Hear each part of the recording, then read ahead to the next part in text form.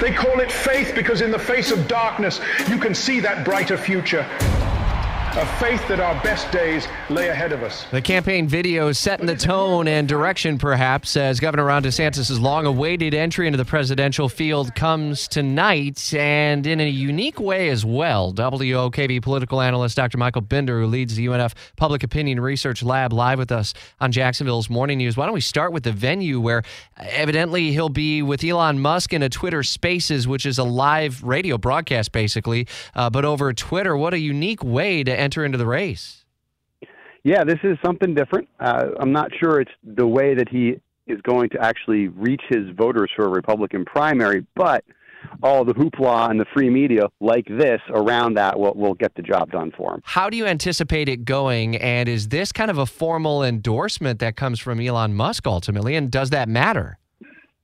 Well, I mean, Elon Musk has come out earlier and said that he would prefer Ron DeSantis to a Donald Trump, and, you know, whether or not it's a formal endorsement, they're certainly close enough that it looks like that. It's really early in the process, and we have a long ways to go. But as far as how this thing's going to go tonight, I don't know. I'm pretty curious. Neither one of these guys tends to be the most easygoing or affable.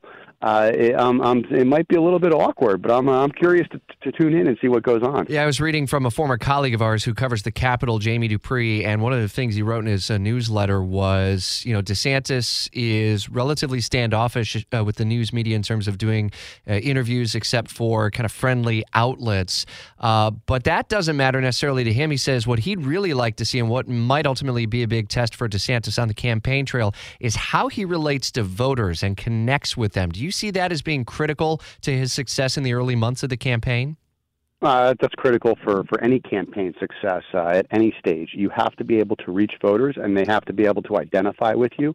And whether or not he can do that is really going to be the determinant of how long he lasts in this race and if ultimately he can be successful in the primary. The legislature cleared the field for him to be able to run and maintain office. How impactful is it going to be for him to be able to continue to show what has happened in Florida while campaigning? And how do you balance the two?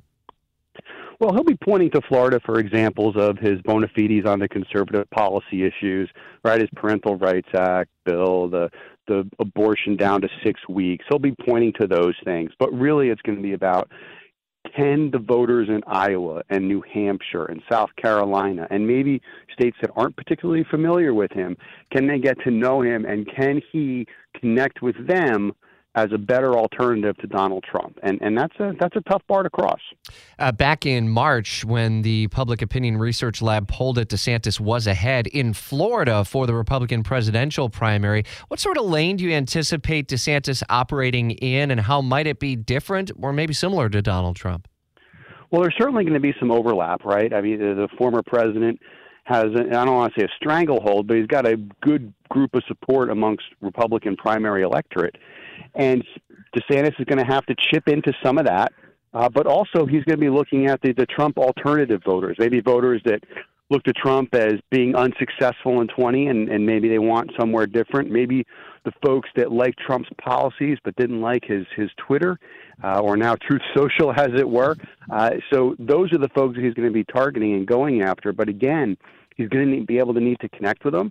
And it's not going to necessarily be easy. He's going to have to face the press. He's going to have to shake some voters' hands, things that he hasn't traditionally done. How does youth and experiences in an executive capacity also impact his message, especially when Trump and Biden are in their mid to upper 70s? Yeah, I think it plays really well in a general election. I'm not sure how much it matters in a primary, except for maybe making the argument about electability. Because if you look at the Republican primary, they tend to be full of older voters. And, you know, if you're an older voter in your 70s and you're doing just fine, what's wrong with this other guy? Plus, Trump is not your average mid-70-year-old. The energy he has, the excitement and enthusiasm he has for the campaign trail is real and it's genuine. So I'm not sure that I would classify necessarily Trump as this old senior citizen who's feeble. He's going to be able to stand up to him and hold his own across the campaign. WOKV political analyst Dr. Michael Binder leads the UNF Public Opinion Research Lab. WOKV will have live coverage of the announcement on Twitter Spaces and continuing coverage here tomorrow, starting at 5 o'clock on Jacksonville's Morning News. For the ones who work hard to ensure their crew can always go the extra mile, and the ones who get in early so everyone can go home on time, there's Grainger, offering professional-grade supplies backed by product experts so you can quickly and easily find what you need. Plus, you can count on access to a committed team ready to go the extra mile for you. Call, click Grainger.com, or just stop by. Grainger, for the ones who get it done.